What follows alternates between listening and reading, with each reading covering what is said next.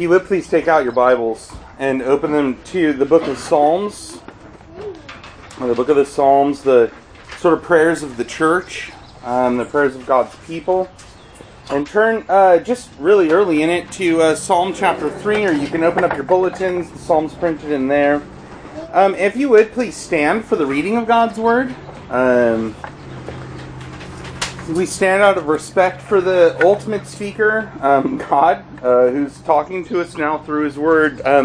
Pay careful attention to the reading of God's Word. This is Psalm chapter 3.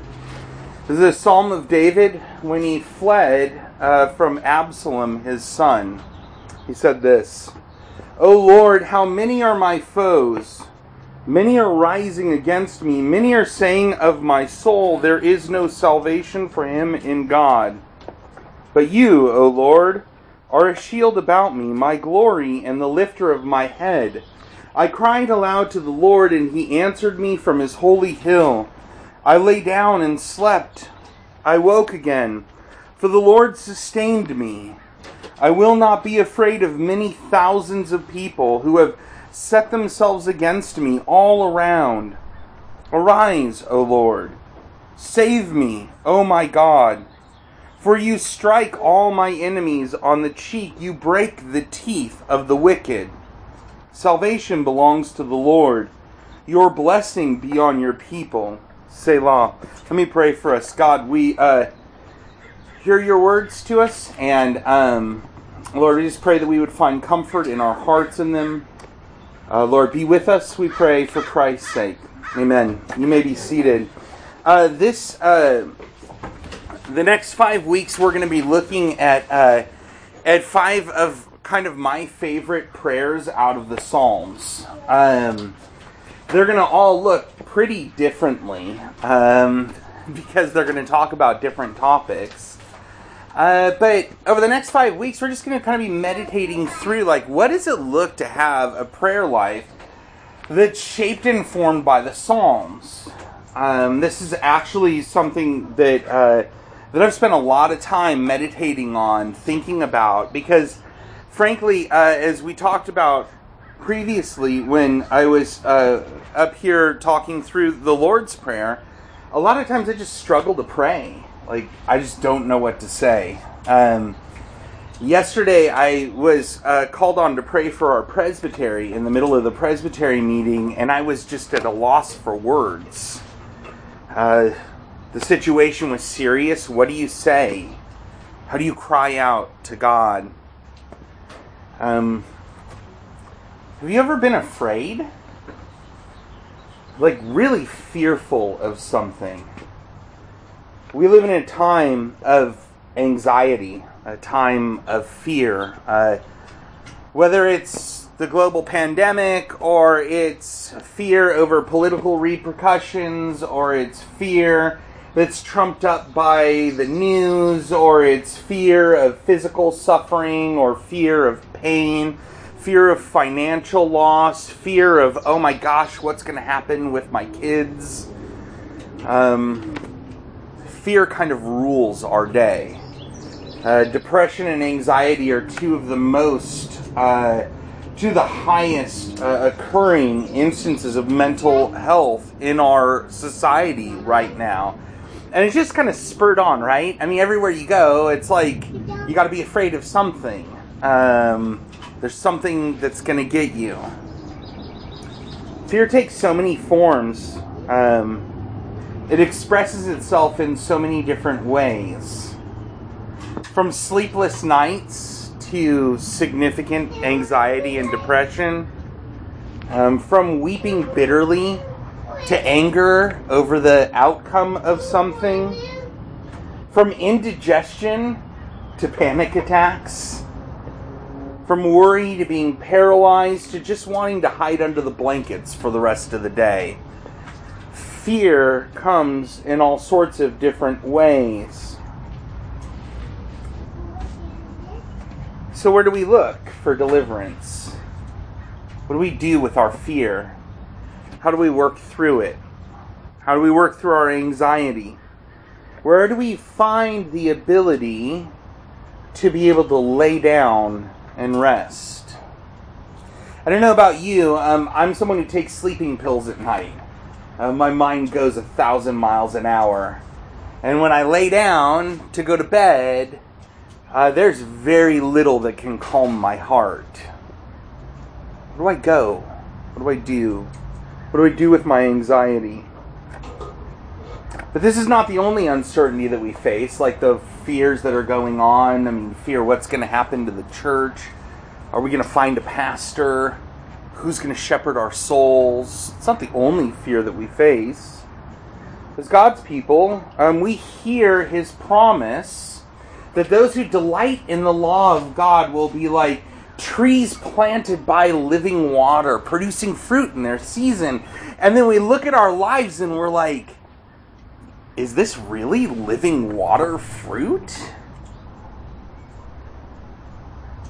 Are God's promises real? Can I trust Him? Can I trust God with the fine china of my life? Is God for me? We look at our own lives and we're like, dang, it's pretty hard. It's pretty rough right now. And then we look at the enemies of God and they're fat and they're sleek, like Psalm 73 says. They're boastful, they're proud, and you're like, God, really? Is there inconsistency in you? How do we find rest? I think this psalm really gives us the words. It gives words to that anxiety. It gives words to that struggle. It gives words to the pain. And so we're going to look at it. We're going to look at this psalm and we're going to think about a mourning psalm. Not mourning like you're crying and sad, but a mourning psalm like you wake up and you're like, I can face my day. So what does that look like? First point, the seeming inconsistency of the promise. There's no deliverance for you in God. Look down at your Bibles, verses 1 and 2. O Lord, how many are my foes? Many are rising against me. Many are saying of my soul, there's no salvation for him. There's no deliverance for him in God. It's interesting that like the first psalm of the Psalter comes out and it's like giving us all these great promises about meditating on God's law, living in God's law. And then the second psalm comes out and it's all about the king being established on his throne. And then the third psalm leads off and it's like, man, how many are my foes? Many are rising up against me. David prays this prayer, expressing sorrow over the trials, the difficulties that he's facing. You see, this psalm narrates for us like this really hard conversation between God and David. As David looks at what's going on in his life, his son is literally trying to kill him. He's trying to kick him out. Chasing him. David, the promised king, the one who was chosen to reign, to rule, the one who is the forerunner of the Messiah. David is the man after God's own heart, is forced out, on the run, living in the desert. And notice the description of his situation. I love this. How many are my foes? There's a multitude of them. They're like rising up for war. There's no salvation. He's being mocked.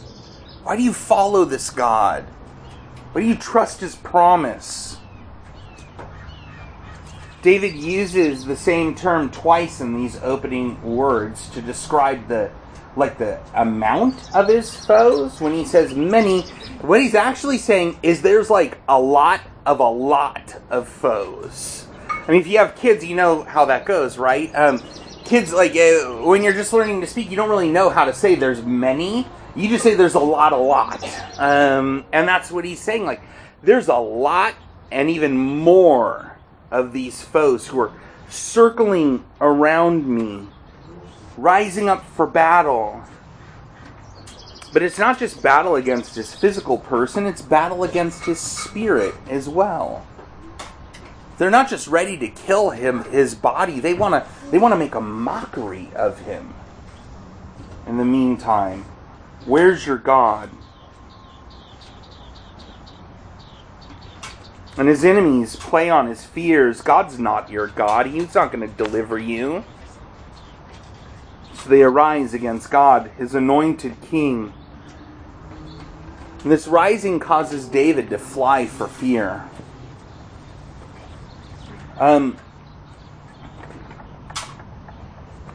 Where do you fly for fear when you're afraid?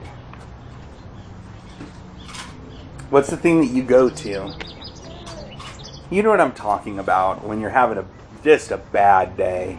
You're like, I'm not sure I can continue living like this. And so you go to that place, the place in your heart, the thing around you, to try to find comfort, to try to find rest. Where is that for you? It's important for us just to stop and to say, like, man, the beauty is that this psalm is not just about David.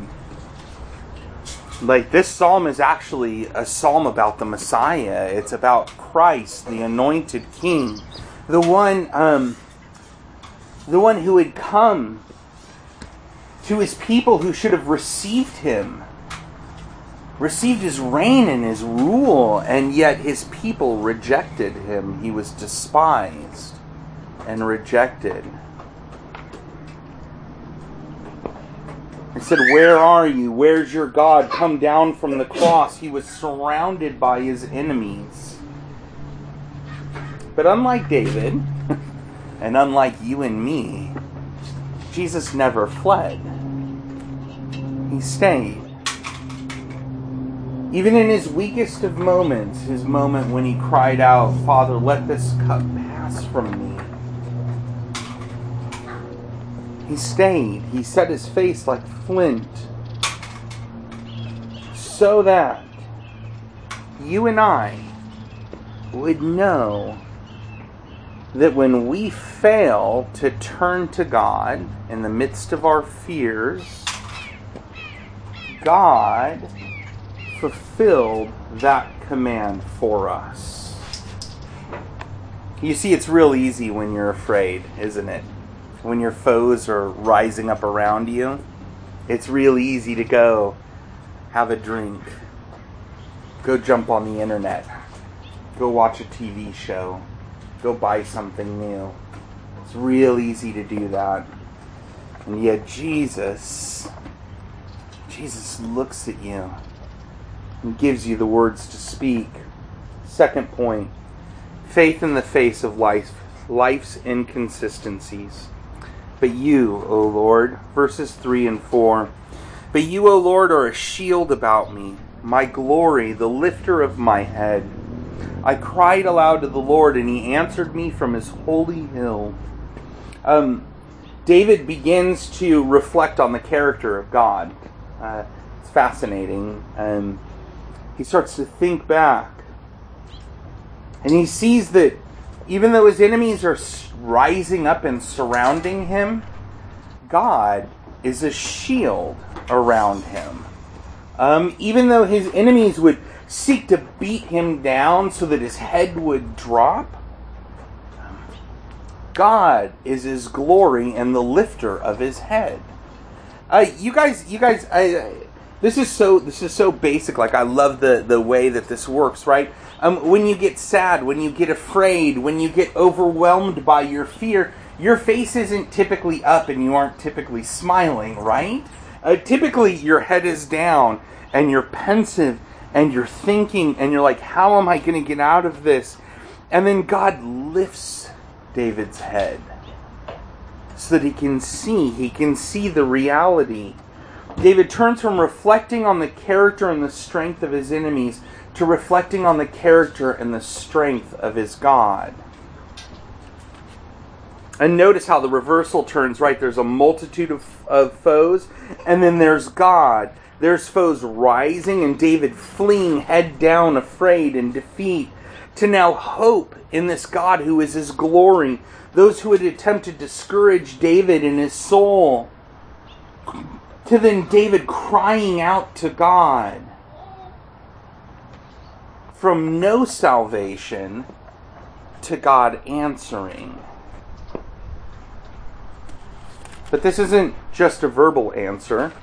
It's an answer that will one day be accompanied by action.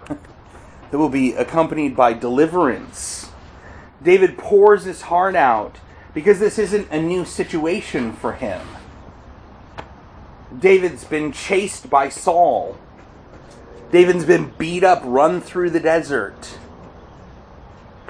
And he knows God will deliver him. And just as before with Saul there was exile, then enthronement, so now with Absalom there is exile, but David knows there will be enthronement again.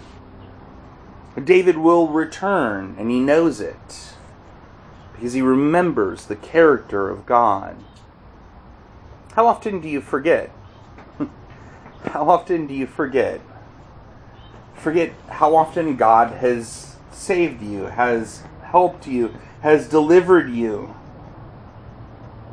See, this is where we see this beautiful picture of Christ. Christ is the one who entrusted himself to the Father. He didn't forget.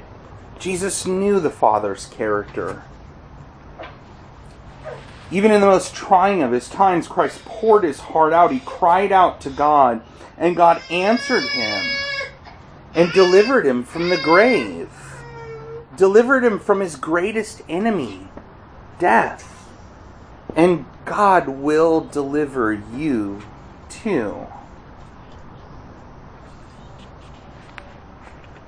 See, friends, even as David looked to God in the midst of his trouble to see this great reversal that God would bring about in delivering him, we can look to God. We can look to God's work in Christ. We can look to the cross. We can look to the empty tomb. But we don't even have to just look there. We can look to all of the times in our lives and in the lives of the people around us where God has intervened on behalf of his people. And we can say, God, it's awfully hard to trust you right now. The enemies are rising up. My enemies are on me. They're pressing in. Anxiety, depression, fear, they're coming. But you'll deliver me. So, third point. How do we get to rest in the midst of danger? I laid down, I awoke again. Verses 5 and 6. I laid down and slept, I awoke again, for the Lord sustained me. I will not be afraid of many thousands of people who have set themselves against me all around. After reflecting on the beautiful character of God, David pronounces this amazing fact. I laid down and I fell asleep. And then I woke up. How simple. What an odd thing to say, right? But if you've ever lost a job, if you've ever been sick or been awaiting a difficult diagnosis, sleeping's hard. Waking up sometimes is even harder. I was talking to a brother yesterday about chronic pain. Chronic pain is just something, it's a part of me and this brother's life, right? I mean, just overwhelming chronic pain. And it's like hard to go to sleep, but then finally when you fall asleep, you know, you just don't want to wake up, right? Because you know when you wake up, like, you have a day of difficulty in front of you. A day of pain. David lays down and he sleeps and he wakes up with all of his enemies pressing around. It's important to note that God hasn't changed the situation yet for David. The enemies didn't go away yet. They're still there. They're still pushing in on him. Your enemies are still there. They're still pushing in on you. And yet David's able to sleep and wake up. How? Because he knows that God is active, that God cares, that God's actively about the work of sustaining him. I wonder if you've ever woken up in the morning and you're like, shoot, I just can't even face today. This is just going to be a hard day. I just don't even want to go about it.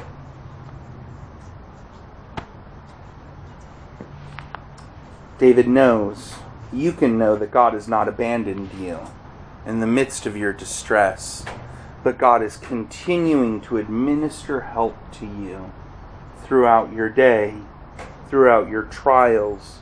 Many times we talk of the dark night of the soul, that moment in your life where things are low, but not just low, I mean really low, scary low, where the thoughts that go through your head are even scary to you. We face down our most nagging doubts, worries, and fears. You see, this is where David's at. Everything confronted, from the way he parented, to his call to be the king, to the providence of God in his life and the care of God in his life. He says, I laid down and I woke up. And then things get worse. And notice that his enemies go from many to many thousands. They go from surrounding him to now being equipped for battle. Like the actual words here are like they're drawing up battle lines. Like they're ready to come wage war. They found him. And he says, I'll not be afraid. How can he get to that spot? How can he get there? Last thing, God's promises are fulfilled. Salvation belongs to the Lord. Arise, O Lord, save me, O my God, for you strike all my enemies on the cheek. You break the teeth of the wicked. Salvation belongs to the Lord. Your blessings be on your people. So often when I was a kid, I was afraid of the dark. Kids, I don't know if you're afraid of the dark, but I used to be afraid of the dark. I watched a crazy movie called Gremlins, and it freaked me out for years. I mean, years. It was really bad. I have a really overactive imagination, as you probably know by my preaching. I have a crazy active imagination, and now even when I watch scary movies, like it's hard for me to sleep, right? It's like I'm afraid. For a very long time, I would sleep with the light on, and my parents would come in and they'd pray for me, and they would leave and they'd turn the light off, and all of a sudden, I felt like the room was like closing in on me, like there was something that they didn't see in my room that was going to come and it was going to eat me, and everything was going to be terrible. It was going to be a life of torment. It was horrible, right? And so what would I do, right? Like, what does every kid do in that moment? I would pull the blanket over my head, and just lay there as still as I possibly could, for as long as I possibly could, until I was convinced that the monster or whatever was in my room was, like, kind of forgot about me. Although I was a giant lump on a bed, it was a little bit odd.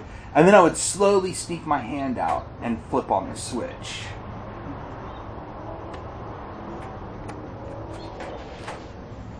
Now, as I look back at that, I'm like, dude, that was so goofy, right? Like, how, like, come on, Joel, sleep in the, pull the covers over your head. Come on, man. But here's the kicker. So often when we see our friends struggling and gripped with fear, when we are walking with them through the midst of the unknown, an unknown future, unknown problems, unknown issues,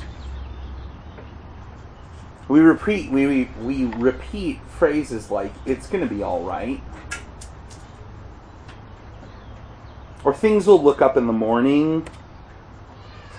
Or we, even at times tritely, like, bring out the promises of God. All things work together for the good. Without actually engaging in their struggle with them.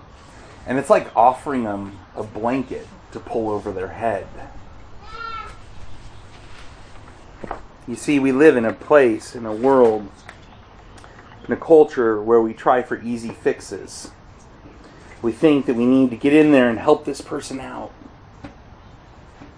Get busy with them. Help them get out of their funk. But then in all of our fixing and trying and all of our good advice, we miss the person. We miss the struggle. We miss the fear. And we miss pointing them to the one who can actually provide them with deliverance. It's interesting to me that David responds. Like, there's a reason why there's an exclamation point. I don't know if you noticed that. Look down at your Bibles. There's an exclamation point after "Arise, O Lord, save me, O my God." There's an exclamation point there for a reason. It's because David's telling God what to do. He's saying, this isn't just like, hey, God, if you could help out, that'd be great. This is like, arise, O Lord, save me. Oh my God, I need you now. Right now. Come, deliver me. It's an imperative. He's telling God what to do.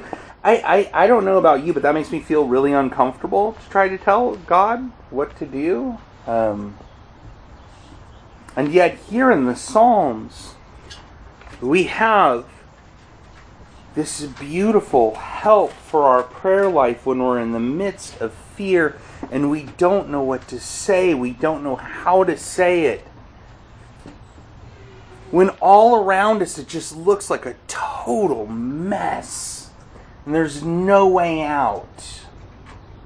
Arise, O Lord. Save me. God, save me. He calls on the character of the Lord. You strike. You break.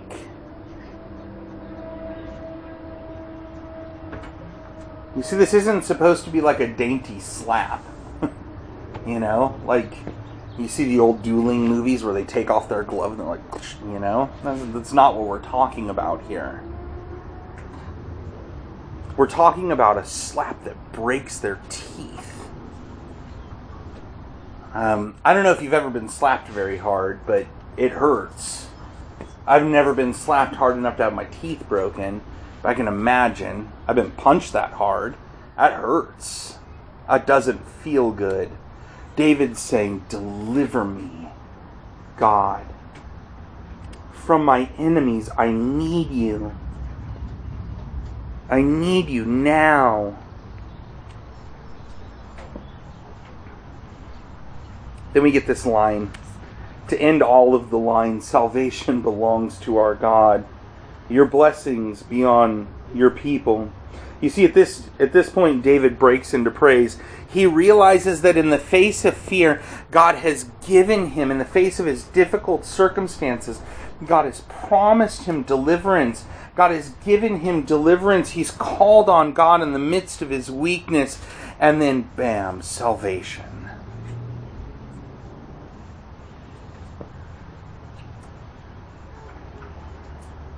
Funny thing is, David's still living on the run from Absalom. Salvation sometimes doesn't look like all your problems go away. But what it looks like is a settled, confident hope that you serve a God who loves you deeply in the midst of your fear, and he has overcome sin, death, and the devil, and he will overcome one day, whether it's today or it's tomorrow or it's when you're standing in his presence looking at him. He will overcome. See, friends, in the midst of your fear, Psalm 3 gives you words to speak. In the middle of the night, when you can't sleep, in the morning when you wake up and you've got a task list a mile long, Jesus gives you the words to say. Arise, save me. Salvation belongs to you because you are the God who loved me and saved me. May God make us into a church